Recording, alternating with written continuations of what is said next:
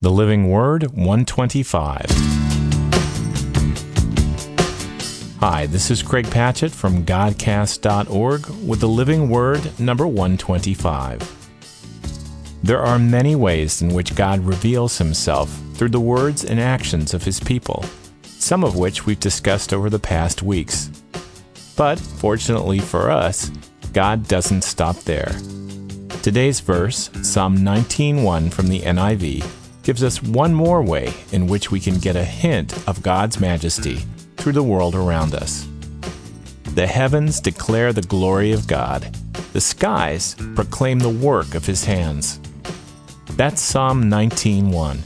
And on those warm spring and summer nights when we take time to gaze heavenward with someone we love, may this verse remind us that someone who loves us infinitely more is gazing back. Thanks for listening. This is Craig Patchett, and you can reach me at livingword@godcast.org or on the web at www.godcast.org. Until next time, remember that the heavens declare the glory of God. God bless you.